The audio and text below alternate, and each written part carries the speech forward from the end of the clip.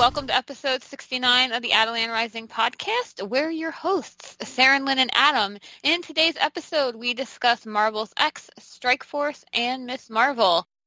How's everyone doing today, guys? A lot going on. I'm a prisoner in my own home. Me too. I haven't left since last Thursday. I have been working from home for a week and a day, and I'm about ready to crack. I'm not that bad. I was like made for this. I'm like, okay, haven't left my house in a week, no problem. So long as I've got the internet and my Switch, I'm good. So the UK is not quite on that level yet. Obviously, we're not meant to go out. We're only meant to go out for like essentials and stuff, but it's not like complete lockdown or anything like that yet. Oh, we're getting there here.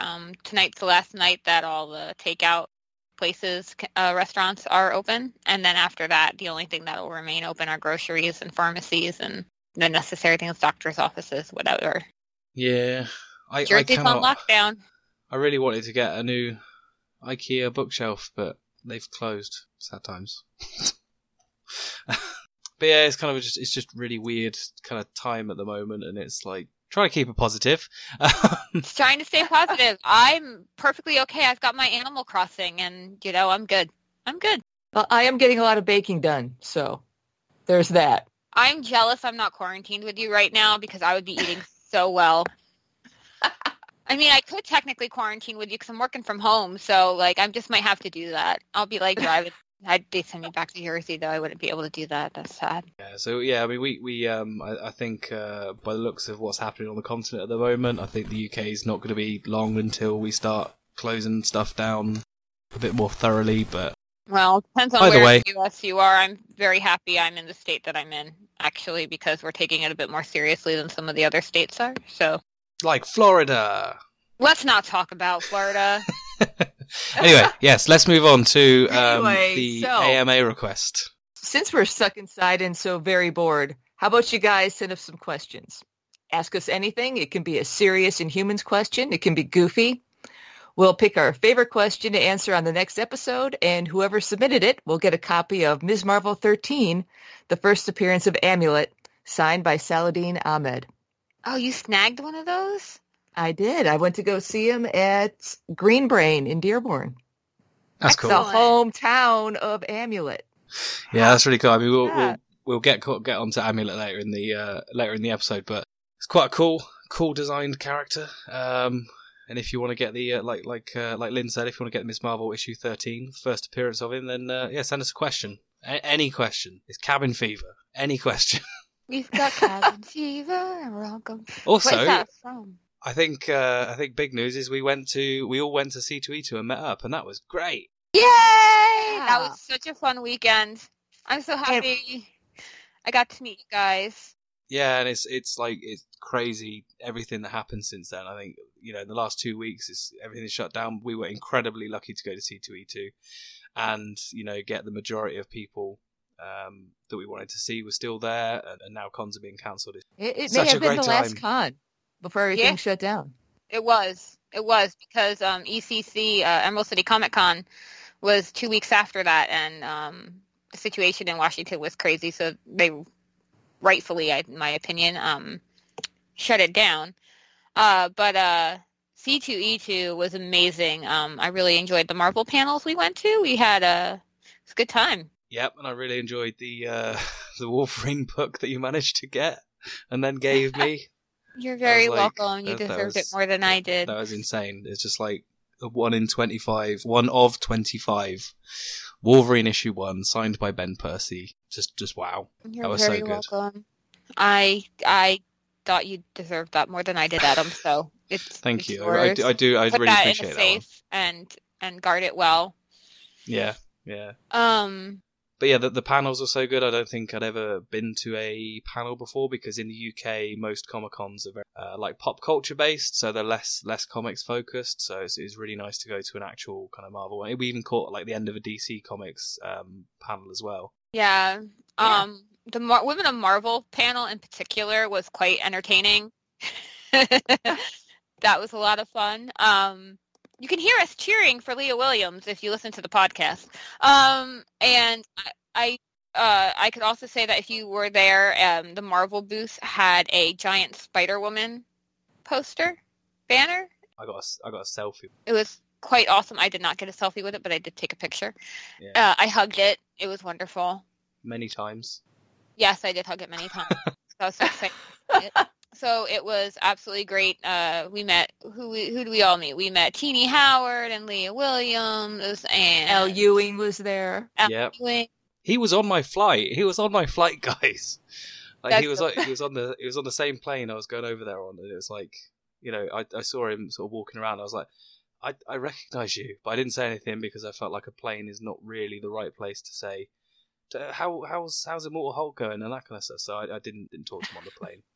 Oh, I would have just been like, oh my god, I love this series, and you know, Valkyrie or something, and then yeah, that's all I would have said, and then I would have turtled away.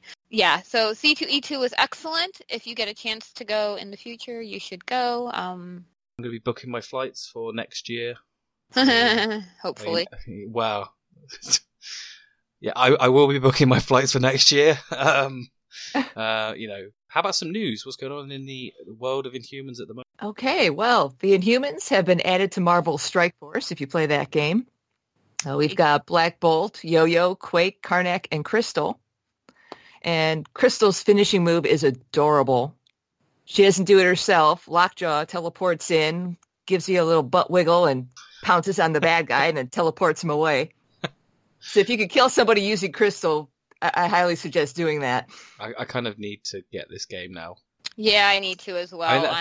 That was another thing I got at C2E2 was a lot of Lockjaw merch. Like I got a T-shirt, 2 pieces of art, and I was just like, yeah, that's what I need.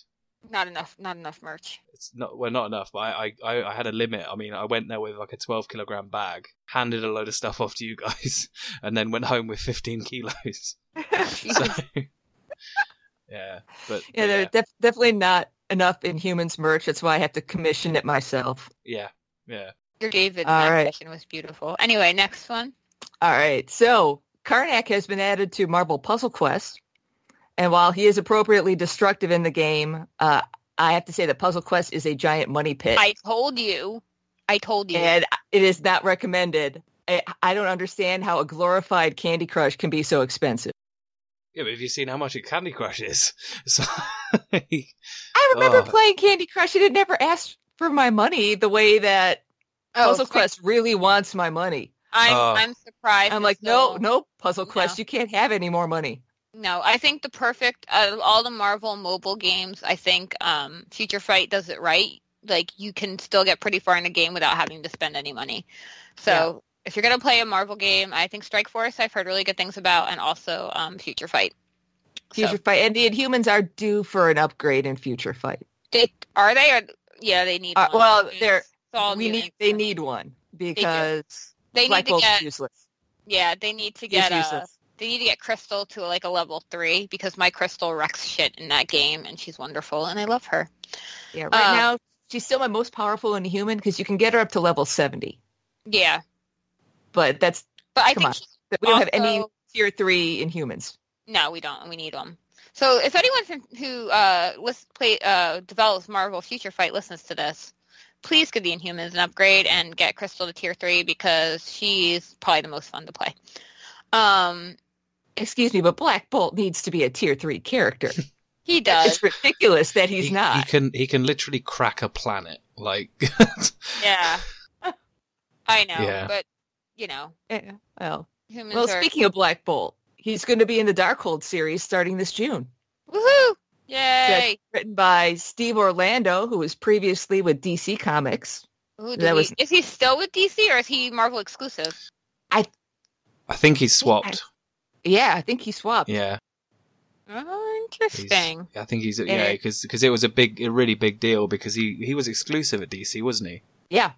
Yeah. He's an excellent writer. He wrote the Martian Manhunter series, which is great. He wrote Midnighter and the Batman Shadow crossover. As someone who is the only real DC comics I've read is like Sandman, which is most recent book I've read, like the Vertigo imprints. That's all I've read of DC, so I might have to pick some stuff up. Yeah, Martian Manhunter is really good. Yeah. Art is by, I think, Riley Rossmo. That's cool. Looking forward to that. So if you want to do some background reading on the Darkhold, there is an Avengers Doctor Strange Rise of the Darkhold trade paperback and a Darkhold series. Support your local comic book store. Check out their COVID-19 plan. MyLCS is shipping and doing curbside pickup. You can also get the comics on Marvel Unlimited. Good old Marvel Unlimited. Is Black Bolt in it? Does that mean we find out where the Inhuman royal family has been all this time? Maybe.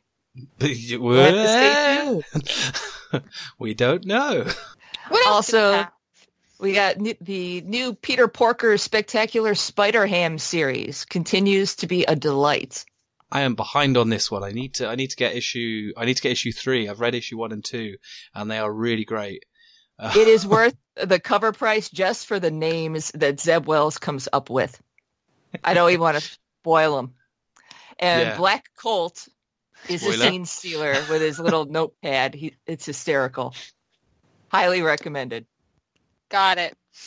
And then Outlawed came out this week. We're going to hold off on reviewing it until next time to avoid spoilers for those who haven't been able to get to their comic book store yet.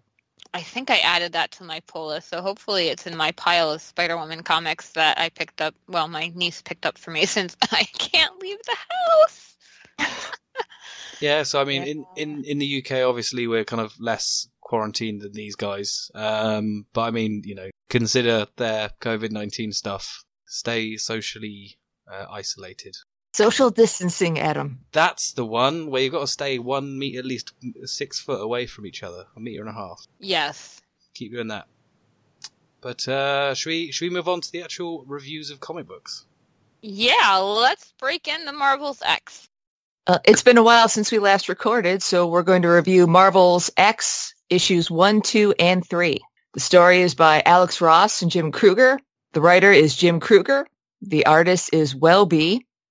Letterer VC's Corey Petit, graphic designer Carlos Lau, and cover by Alex Ross. The covers are beautiful. Just to put that out there right now. He did a couple of his Spider-Woman pieces wound up as variant covers, and I did not snag them, sadly, but that's okay. All right. So Marvel's X is the prequel to the Earth X series. Some minor Earth X spoilers if you haven't read it.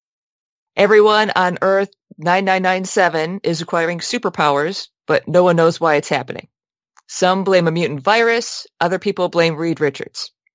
The answer, of course, is that Black Bolt has contaminated Earth's atmosphere with Terrigen. It's kind of his thing. This is another version of his plan from War of Kings to make everyone a superpowered being so that there's no reason for anyone to fight anymore. It's a nice idea, but he really hasn't thought this through. Marvel's X follows a superhero-loving little boy named David, who is inexplicably unaffected by the mists. As the world spirals into chaos, David hides at home with his family, but he starts to lose them one by one. His parents are killed at a mall while they're out looking for supplies. His sister's powers emerge and she flies away. And his grandmother dies in the process of cocooning, which is very reminiscent of Inferno's mother dying in Inhuman #1.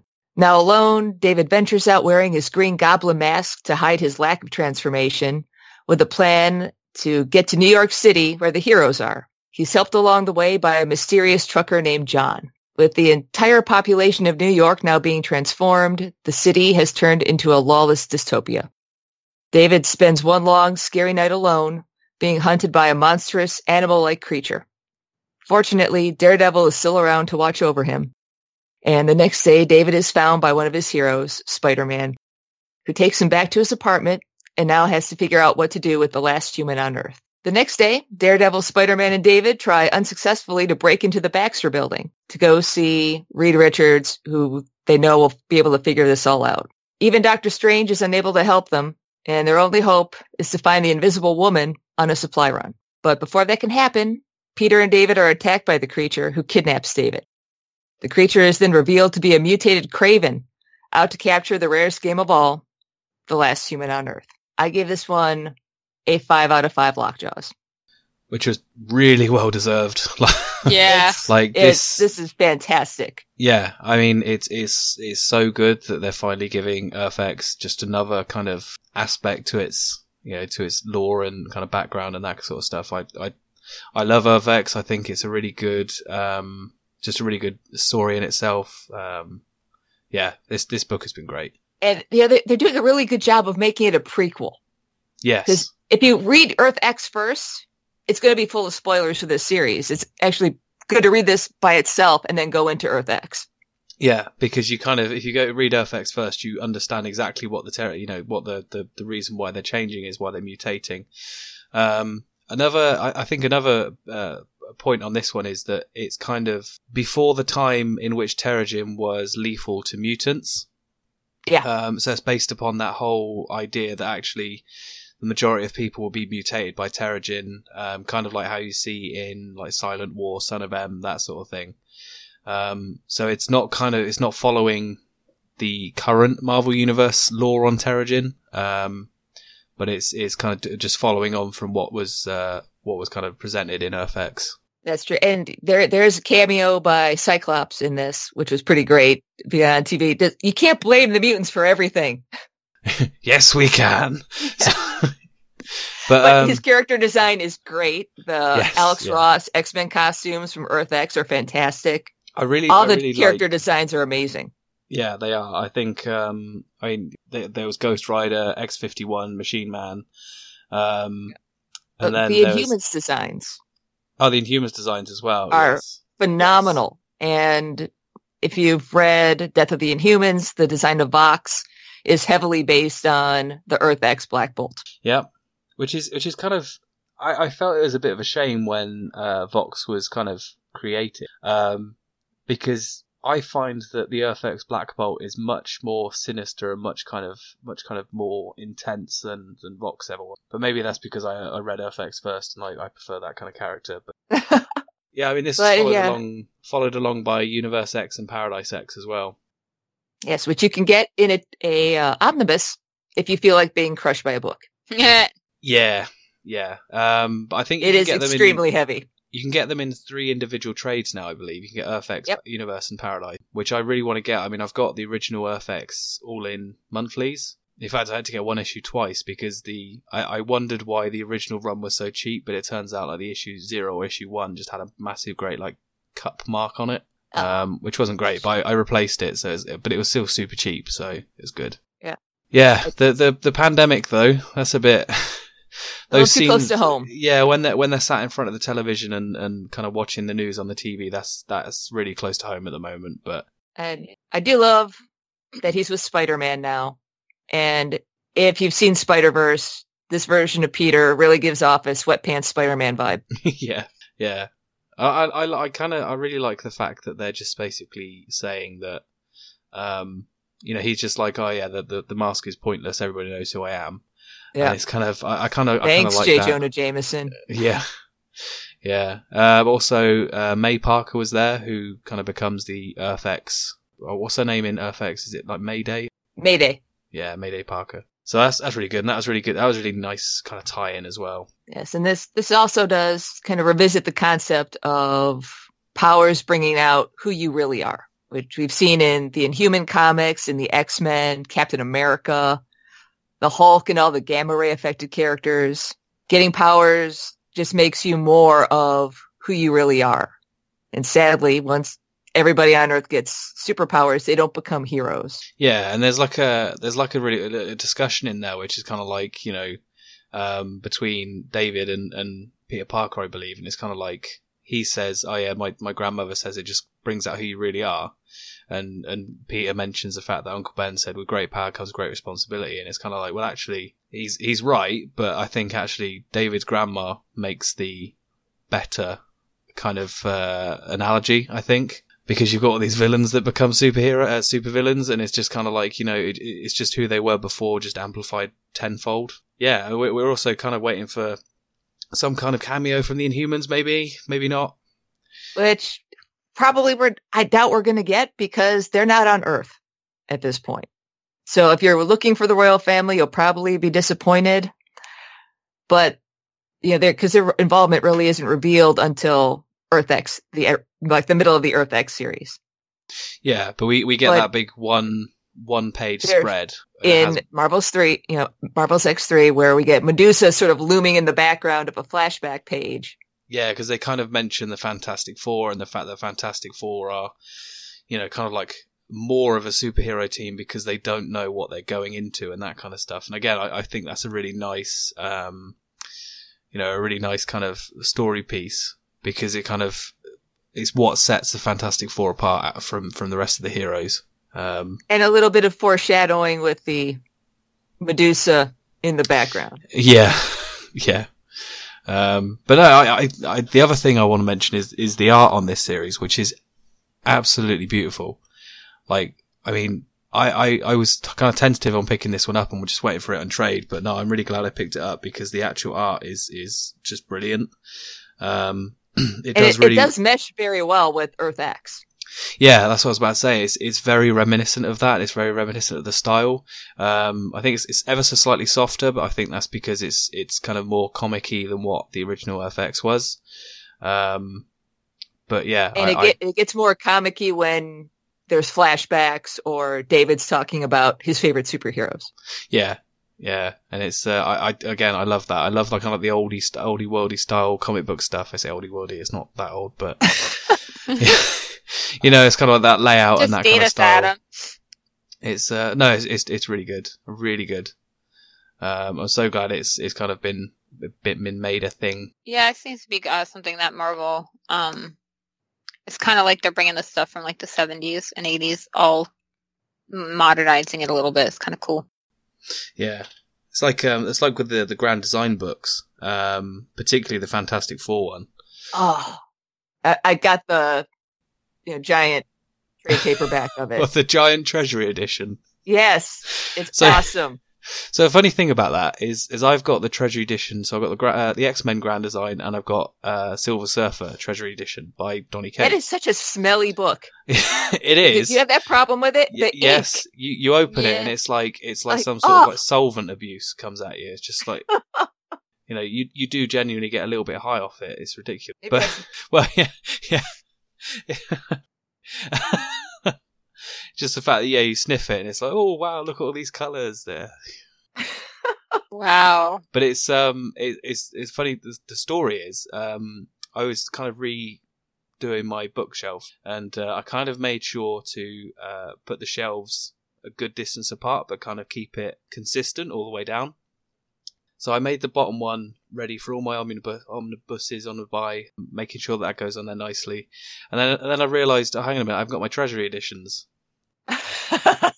And they're bigger than the omnibus. They are huge. It frustrated me hugely because I'd literally packed everything onto my shelf and I was like, oh, hang on a minute, where's the Treasury edition? And it was a kind of an oh shit moment. So yeah, Marvel's X, go buy it. It's very, very good. And go and buy Earth X, Universe X, Paradise X. All of it. It's really, really good. Great series. So moving right along, we'll be going into Strike Force, which we've missed quite a few issues of as well. So we'll start with Strike Force number 4, which is a standalone in the series. It's just a standalone issue. Writer is Tini Howard. We have multiple artists on this one. For the main art for the present day is Jermaine Peralta. For flashbacks, we have Max Fiumara for the Winter Soldier, Marika Cresta for the Hellstrom flashback, Stacey Lee for Spider-Woman. Colorist is Guru Effects with Dan Brown coloring the flashbacks. Letterer is VC Joe Sabino with Joe Bowen on the logo, and the cover is Juan Jose Reap and Matthew Wilson. The Strike Force team and an unconscious Count Ophidian are stuck in Doom's mansion in Indonesia as they wait out a storm and for Wiccan or Hellstrom to be powered enough to teleport them home.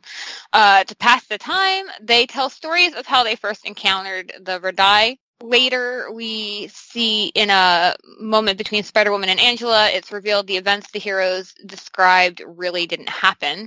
And then it ends with Monica seemingly becoming possessed and declaring that death is near. In the flashbacks, we've got Bucky's World War II flashback. So back when he was young, he encounters the Verdai while out on a mission with Steve. Hellstrom's flashback is during a time when he and Hellcat were on a break from dating. Plot twist, Patsy was Verdai, heavily implied that Damon slept with her. And then Jessica's flashback is as an overtired and overworked mother trying to get her son to sleep. Something about her son isn't right, and she was convinced that Jerry was a Verdai. Some thoughts on this. The big thing that stuck out to me is if the flashbacks are false, then that means that Blade's flashback from issue number 1 is false as well. Damon has a high opinion of himself in bed. he does. Don't we all? Don't we all? No. Jessica Drew. Yeah, TMI. Jessica Drew is a stressed out mama. There's a scene in the end of the book where they're all having glasses of wine and toasting each other, and it's very reminiscent of the scene in issue number 1 when the Verdai imposters are clicking the viruses together. And actually, I really loved this issue because it really did give that like creepy, tense feeling that the series has been promising but not quite delivering on just yet. So I'm going to give it a 4.5 out of 5 lockjaws. That the only thing that kind of spoiled it for me was that moment at the end when Monica got possessed and the end was near. I guess moving right along, unless anyone has some other comments. Strike Force number 5 and 6.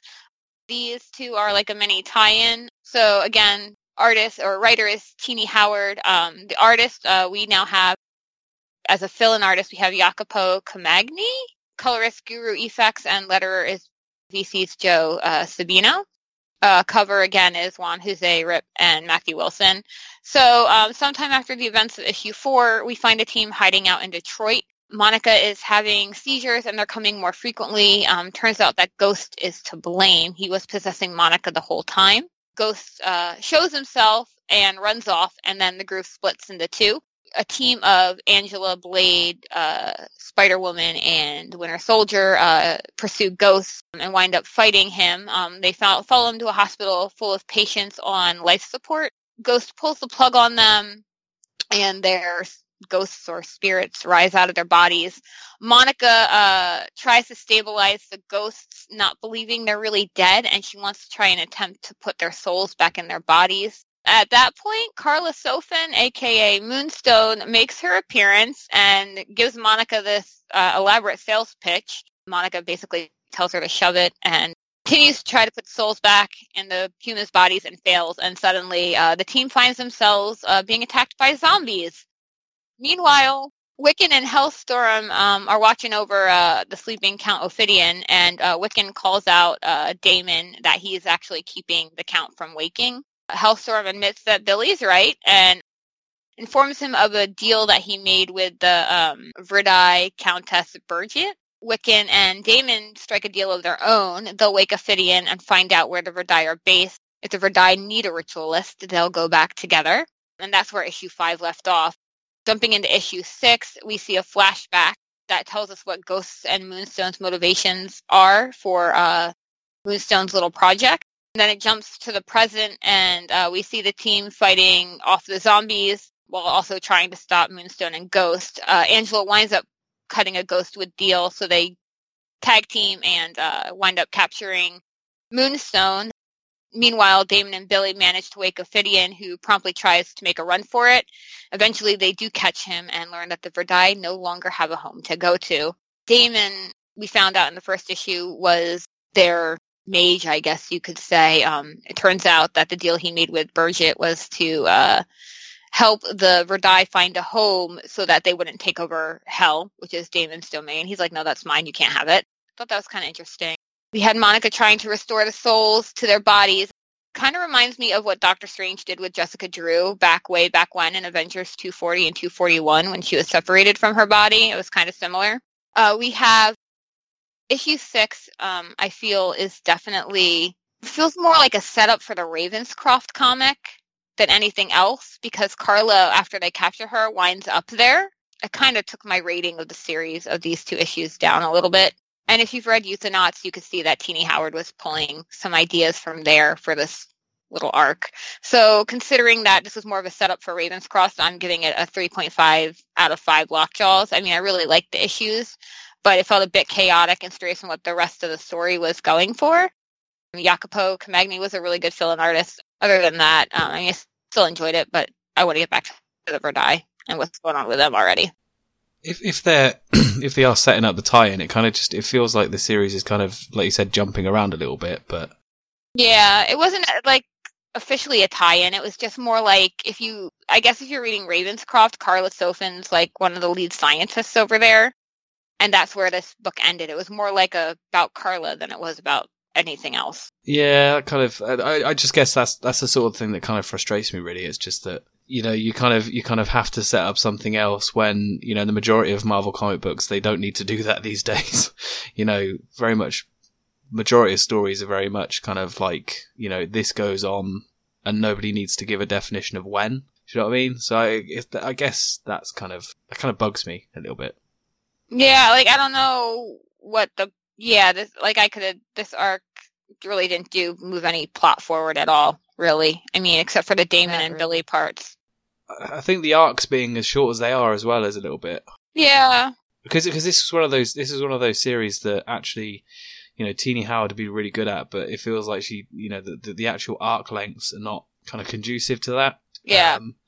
She's had basically a free reign on Excalibur, and Excalibur has been fantastic. She's got free reign on this book too, but it sounds like this one might not have been as free reign as I thought it was. Yeah, that's kind of my point. It does feel like it's kind of, it's there potentially to serve as a bit of a plot device. But anyway, I'll let you carry on with Strike Force 7.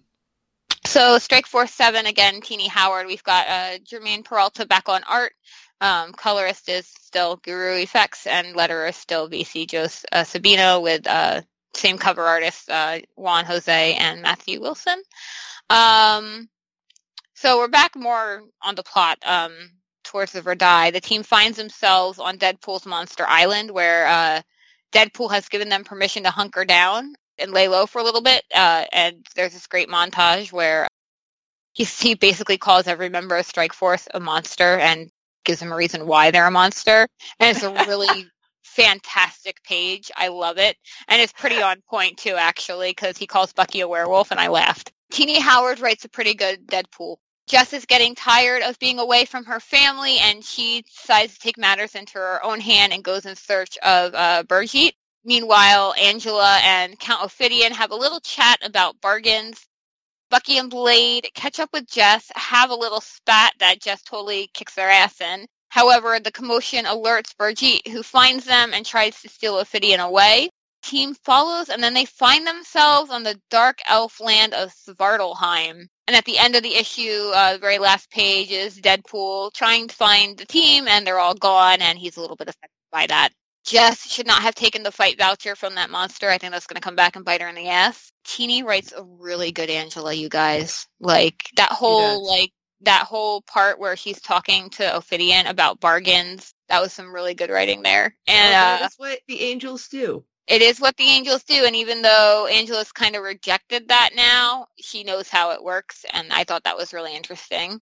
And then I thought it was really interesting that that little tidbit that Ophidian knows why they chose the members of Strike Force to impersonate. But I would like to know why. So I hope that doesn't stay dangling for too long, because I need to know now. So I give this one 4 out of 5 lockjaws, now that we've got the regular art team back, and the story seems to be back on track what the first arc was, although it still jumped around a bit, but it was a lot more fun and more streamlined to what the first few issues of Strike Force were. So I was much happier with it. I really think you guys should still read Strike Force if you're not. It's a lot of fun. It's a lot different than anything else going on right now, and it's kind of in its own little land, although it will be having an Empire tie-in because of Billy. So there will be that. Don't you mean empires? Sorry, that's that C2E2 reference. Pronunciation. Empire. I really would have loved to have Ben Percy say that, because yes. I heard Ben Percy talk. Like, you think he's like putting on an act when he first opens his mouth, but his voice is very much that deep. The guy needs to be doing like monster truck rallies. Like you do genuinely because I went up to him prior to seeing him on a panel, and he started talking, and I was like, "That's got to be fake. Surely that's fake." And it's like, "Nope, totally not fake." He's also genuinely such a nice guy as well. He is. I actually found an interview with him on YouTube. Yes, and it literally starts with him cutting up a tree with a chainsaw. Yeah. Yes, as lumberjack as humanly possible. It is the most intense start to an interview with a novelist you will ever see. Like it's like an opening to a horror movie. It's ridiculous. And I'll tell you what we'll do. We'll tweet out the interview sort of when this episode goes up. So just for reference. So look out for that tweet. But what did you think of Deadpool being in this book? I mean, because usually when Deadpool turns up, that's when I drop a book.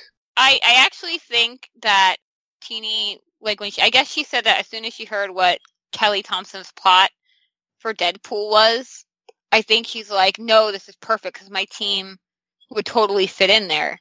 So she kind of went to play on Monster Island because it worked with her plot, and I actually think it does. I will say this, I'm not a fan of Deadpool at all. I love how Kelly Thompson is writing Deadpool. And I will also say that I think I enjoyed how Teenie wrote Deadpool as well. Deadpool wasn't quite as obnoxious, at least to me, in this issue. I liked him. I like how Teenie wrote him. I struggle with Deadpool an awful lot. Unfortunately, it was one of the reasons why I dropped Uncanny Avengers back in 2015. Even though that run actually turned out to be quite good because I think Deadpool dropped off the book. But yeah, I mean, it's good that he's been written better. Yeah, it sounds good. I need to pick this one up in trade, I think, when it comes out. Yes. Anyway, Magnificent Ms. Marvel next. Yay! Okay, so I'm going to go through issues 10, 11, and 12 of Magnificent Ms. Marvel. The writer of these 3 issues was Saladin Ahmed. Artist was Minkyu Young. Inker was Juan Blasco. Color artist was Ian Herring. Issue 10 kind of follows on straight from issue 9, as you expect. Miss Marvel chasing Hyde across New Jersey after he's attacked the hospital, along with Doctor Strange working on Miss Marvel's father, and a plotline of Amir and Bruno meeting, and Bruno confessing that him and Miss Marvel kissed, which wasn't taken very well, but they're going to deal with that later, I expect. Doctor Strange is also suggesting there's a link between Ms. Marvel and Abu, which is something that might keep him alive, as the Inhuman part is killing him, but it's kind of what's powering Miss Marvel. The interesting parts here really revolve around the fight between Hyde and Kamala, just in the way that Miss Marvel is understanding that Hyde, in the majority of cases, would beat her, but the Kree Storm Ranger suit seems to be boosting her powers. And then when Hyde discovers that Miss Marvel's weakness is electricity, trying to use this to his benefit and defeat Kamala finally, he kind of realizes it's not working, and Kamala says actually the suit is zap-proof, which is quite good. And she manages to knock Hyde out in the streets of New Jersey. The suit apparently wants more, which was a bit kind of weird. Reacting Kamala's reluctance to kill Hyde, it kind of removes itself from her, which is quite sinister. Which leads us straight into issue 11. The overall monologue during this issue really focuses on how almost like the worst version of ourselves can be ultimately what kills us, which is kind of is true for anyone really. It's just total self-destruction. In the issue, we see the Storm Ranger suit remove itself from Kamala. It wants to take Hyde out as a threat, and as such, Kamala wants to distance him from the suit, and doing what heroes do, removing him from the situation and taking him to the local police station. On the way, she gets gets a cool Western disguise of a pair of shades and a nice scarf she wears across her mouth. The suit ultimately catches up with them, and there's a fight between who is superior. The suit realizing that it cannot beat Kamala, she's just too driven, and she will always try and take it out and focus on getting rid of it. The suit then turns to the enemies that she can ultimately take out, starting with Discord. The suit flies off. Kamala catches hold, taking off with the suit that can now fly. The suit takes countermeasures and shocks Kamala off her back, or off its back, plunging her into the water below in the Hudson. Which moves straight into issue 12. Doctor Strange comes out of the surgery, and he discusses his future, suggesting there would be some lasting damage with the rest of Kamala's family. This then cuts to a scene of Kamala under the water in the Hudson. Bruno, out of nowhere, comes and saves Kamala from the depths, saving her in a hover car he was conveniently building in his garage. Bruno gives Kamala a Miss Marvel costume from when they were all dressing up as Ms. Marvel. Nice reference to kind of previous issues. And they set off for saving Discord when Doctor Strange projects himself onto the front of the car, telling Kamala that he needs to come and basically donate some blood to her father, would help prevent further damage. She decides that saving Discord is actually potentially more important, or not more important, but she needs to save his life if Abu is relatively safe. Tough choice for her, really. Kamala reaches Discord, and the Storm Ranger suit, having figured out the game plan, they take it on and overload it, destroying it and saving Discord. Kamala returns to the hospital, gives Doctor Strange a vial of blood, hoping it's enough. With a lot of time having passed between Doctor Strange originally contacting her, the rate of cell death was more dramatic, which leaves Kamala heartbroken. A week later, we see Bruno and Kamala going to catch a movie. And it still appears to be that they're kind of like the are they, aren't they going on. I guess we'll see in the next issue, which I'll review in a second. But there's a couple of comments on these 3 issues, I think. And the first one is they're really slow. I don't know if you guys found that. Plot-wise, there wasn't an awful lot of character development. Potentially the story could have been done a little bit quicker. I think it was setting up a future arc. Potentially.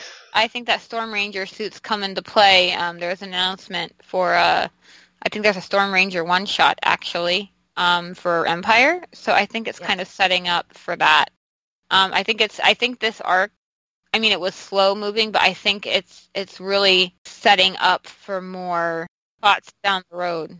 I think my point is more that it felt like what happened in 4 or 5 issues could have almost happened in 2 or 3, particularly between 10 and 11. Well, it was 3 issues for this arc, wasn't it? Well, I think it was. It was 5. You're right. Oh. Yeah, it was 5 issues, and I just feel like 10 and 11 you could have almost put together in one issue, and potentially 12 and 13 you could almost do in one issue as well. And it's really frustrating to say that, and I don't mean it like I don't mean it rudely to Saladin Ahmed because he's a fantastic writer, but. Yeah, the writing just felt slow. I think there was a lot of great art, there was a lot of great visuals on it, but it was lots of big panels on the page. Most stories though are a 5 or 6 issue arc. Yeah, I mean, this may have been stretched out a little to get it to hit the right number of issues. Yeah, definitely. Obviously, the first 5 issues, and then you kind of had a filler issue, and then it was that this one started with issue 7, I believe. But yeah, I mean, I enjoyed the story. I just think it was potentially just a little bit too slow for me. It was nice to see Doctor Strange as Surgeon Supreme, though. Yeah, that was yes. Cool. Actually doing surgery now. Yeah, I thought that was pretty cool. Yeah, I thought that was quite good. I kind of enjoyed the emotional side of things, like the fact that Kamala was visually heartbroken at the end of that issue. I thought that was very good story writing and very good art, and I thought it was very well put together. But yeah, I mean, I'll review issue 13. There's also the introduction of Amulet. The writer of issue 13 was Saladin Ahmed. Artist was Joey Vasquez, inker was Juan Blasco, and colour artist is Ian Herring. So it kind of follows on a couple of weeks later from the previous issue. Kamala gets driven to the county fair by her father. He's struggling to kind of get adapted to basically his life with a cane. Won't accept any help as he wants to kind of get used to using it. Gives her a strict curfew, which is 9 p.m. as they continually say. So she meets up with Bruno, who's kind of at the fair, who tries to put his arm around Kamala, which she's not particularly comfortable with yet, and she kind of says stop doing that. Bruno kind of doesn't seem to understand why. He kind of walks off in a strop, which is kind of a bit of an overreaction. And then Kamala finds her other friends, spends a pleasant time going around the fair, moving towards a fortune teller who is potentially slightly offensive. So I kind of giggled at that bit. They walk in and pay the money to get a fortune told, to which a giant demon appears from the crystal ball. Chaos ensues, and Kamala is trying to fight off the multiplying demons herself, which is where we get the introduction of Amulet, the new hero from Michigan. He helps Kamala fight the demons, in which he uses magic on the crystal ball to destroy it and return the demons back to wherever they came from. Seems like a cool guy. Seems to be a bit magic. Hopefully we'll see him again soon, which I'm sure we will. He doesn't seem like a one-shot character. I thought the end of the book kind of ended quite comically and quite sweet. Marla's father kind of suggested that she can have a 9:30 curfew instead of a 9 p.m. one, kind of suggesting it would be good for her. Kind of nice to see that kind of sense of humour still there. So I gave this issue particularly a 4 out of 5 lockjaws. I think the one before, the 3 issues before it, is a total of like 3 out of 5 lockjaws. What did you guys think? I like Amulet. Amulet is fantastic. Yep. And it's nice to have 2 heroes meet and not fight each other. Yes. Yeah, that was really good. Hey, I want to help. Okay. And they do their thing. Yeah. I thought it was a really nice issue. I was kind of a little bit weirded out by the Kamala Bruno bit. And it's kind of like why I said he walks off in a strop, because it kind of felt like he didn't respect her very, very much. They're immature teenagers. Yeah, true. They're too young. They gotta figure shit out. Yeah, and it's kind of like that kind of was a bit weird. And I think a couple of comments I've seen online on Twitter, mostly kind of discourse about Miss Marvel has been that it kind of feels like the whole relationship came about at the really, really wrong time. Yes.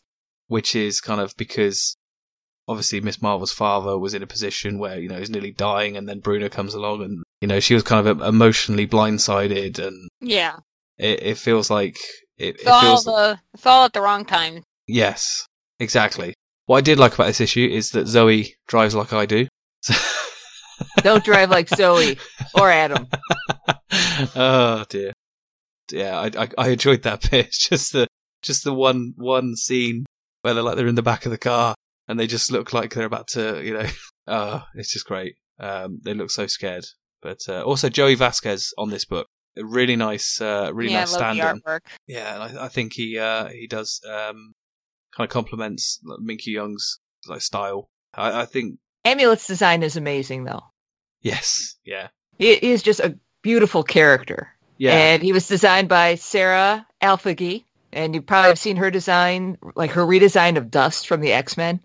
Oh, okay, that's good to know. And she is also the co-creator of the Squire graphic novel that comes out in fall of 2021. Why is it so far away? I know. Like that seems strange. But you can find her online on Twitter at Sarah Alphagi, and she's got a website, www.sarah-alpha.com. Yeah, it's Alpha, A-L-F-A. A-L-F-A. Yeah. Well, they're talking about books that aren't due out for months and months. Jason Aaron's book, was it Southern Bastards? Volume 1 came out in 2018, like the really nice hardback. And then the next one was originally scheduled to come out in January 2020. And this was kind of when I looked at it last year. And now it's not until fall 2020. That's like the wait we had for the Black Bolt hardcover. Yeah. Moved on 6 months from September last year to whenever it came out. Was it January? January. Yeah. I still haven't gotten my hands on that. No, I'm one of these people who, if I've already bought it once and I can read it quite easily, I won't buy it again. Oh, I will. Yeah, you guys do that. Oh, it is gorgeous though. You take the slip cover off, and the whole the actual book itself is just a Christian Ward page. It's beautiful. It is beautiful. I mean, speaking of Christian Ward and artists and that sort of stuff, keep supporting them in these kind of trying times at the moment, especially seeing as particularly the Comic-Cons are being cancelled, and that's quite a big part of their income. So if you do see kind of bits and pieces you like, make sure you buy off them when you can. So should we move on? Should we do some reading recommendations? Sure. What have you got, Lynn? Well, at C2E2, I picked up the first trade paperback of Bitter Root by David F. Walker, Chuck Brown, and Sanford Green. It's about a family of monster hunters who cure the souls of people infected by hate. And it is just spectacular. The story is amazing. The art is amazing. And if you go to the Image Comics website right now, you can read the first issue for free. Yay! I'll have to check that out. It is incredible. So how about you, Sarah? What have you got any reading recommendations? I have 2. One, you gotta all pick up Spider-Woman, #1. It came out this week. So if you don't pick it up, I'll be sad. is excellent. Carla definitely gets it's by Carla Pacheco and Perry Perez. And then there's a backup story that's Carla Pacheco and Paulo Secura. I cannot say his name correctly. I apologize. That's a little bit cheesecakey art for my taste, but it's explains how Jessica got her new suit. Carla definitely understands Jessica Drew, and Perez is an excellent artist. The artwork's beautiful. I also just recently finished Smoke Bitten by Patricia Briggs. It's the next book in line with the Mercy Thompson series. If you're a fan of urban fantasy, that's kind of quick read. I would recommend this. It's got fae who are terrifying. It's got witches who are terrifying. It's got vampires who are terrifying, and werewolves. Everything you would want in an urban fantasy book. I love it. So I would recommend that.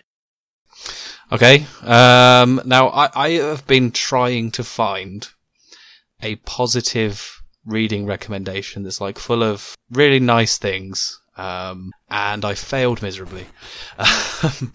So I'm just gonna give a sort of a suggestion of what I've been reading recently. So, but yeah, the book that I've kind of finished most recently was We Who Are About To, which is kind of about a woman who gets kind of stuck on a planet and is basically chronicling her depression and then ultimately insanity. It's a really pleasant read. It's quite good. It's quite dark. It's kind of a bit sort of sad. The other things is the books that Lynn actually grabbed for me at Z2E2, which is Seven to Eternity and Sandman, which are both very good. I really have Sandman. Those. I need to read that. Oh, yes. Sandman is very good. I'm going to go and buy the rest of them at some point. Trying to think what else have I read. Black Science. Black Science is very good.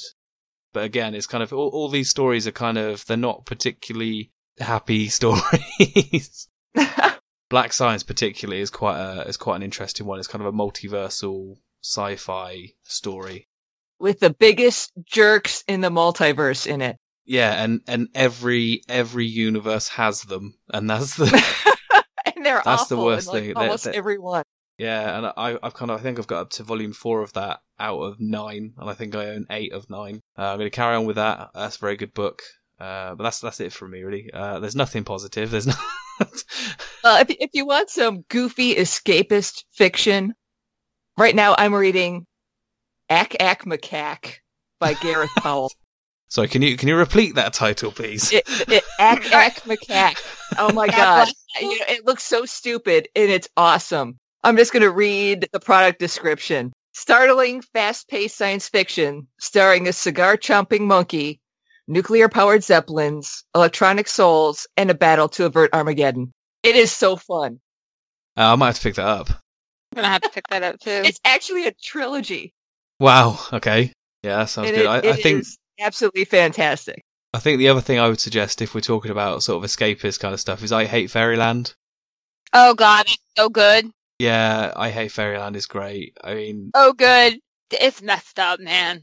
Oh, it's totally messed up, but it's just the fact that it's Scotty Young. Yeah, I mean, I've got plenty of stuff on my shelf, but I Hate Fairyland. If you want another one, I haven't read it yet, but I've heard good things about it. If you're not familiar with Carla Pacheco, she wrote this book called Inspector Pancake, which is about this dog who helped the Prime Minister of France or the President of France solve mysteries. On the surface, it looks like a child's book. But when you read further, there's a second story within the story that is the dog solving these absolutely horrible, grisly murders. So it's this child's book that's not really a child's book. And I've heard excellent things about it. The blurb from Comics Alliance. Hilarious and wrong. Yeah. So, apparently, you should all check that out because apparently it's pretty brilliant. So it's a kid's book, but it's not really a kid's book. Yeah. So that's another one. Also remember to support your local comic book store. Mine is doing... Some are doing mail order. Mail order. Mine, yeah, so it's going to take them a while, but they're going to get your books to you. So check online, see if any of your independent bookstores are shipping. Yeah, I think for the UK, we at least for where I live, we have a lot less independent bookstores and a lot less local comic stores. The comic store that I use is Forbidden Planet because they do like a subscription service, and they only deliver once a month, but you get all of your titles in that one delivery. But I think order online where you can, make sure that your delivery delivery people are safe. Don't get too close. I think it's just trying times. Just make sure everybody stays well. Stay inside. Wash your hands. Do what you can. Wash your hands. Be nice to the grocery store clerks. And there was one other thing. Don't be mean. And I know we don't get a considerable reach with this podcast, but please don't panic buy. I'm not even kidding at the amount of places that are out of the most basic things. Just, you don't need to panic buy, especially around here. There's plenty of food to go around. You don't need 4,000 toilet rolls. Just be good to each other and party on and all that sort of stuff. On that note, I think that's the end of the episode. Until next time. Bye. Bye.